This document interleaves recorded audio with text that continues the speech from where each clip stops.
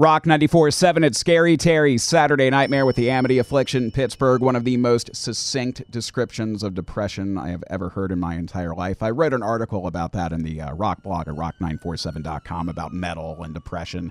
I write a lot of stuff there, and I've been writing a few pieces about the Phil Anselmo incident, too.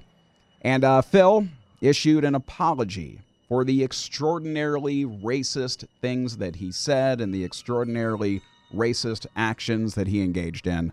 A couple of days ago, they were caught on video at Dime Bash. Rob Flynn of Machine Head also called out Phil on his very racist words and actions.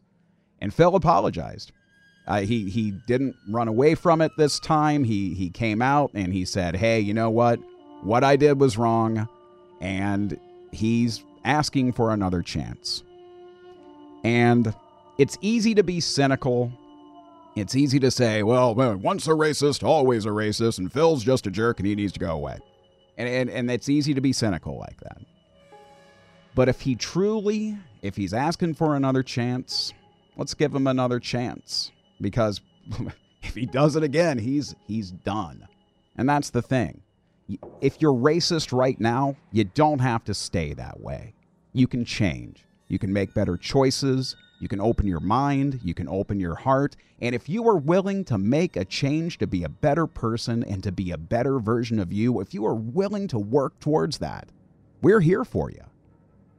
But if you're not, if you want to continue to be racist and you want to continue to hold those views and use them to oppress people and use them as an excuse for violence and discrimination, if you're going to be that way, you're on your own. But if you're willing to change and willing to be a better person, we can do that with you. You can still be a part of the metal community. If you're a racist, nope, you can't. You need to go somewhere else. Go hang out with the country crowd or something. But you can see Phil's apology right now. See what you think about it. It's in the Rock blog at rock947.com.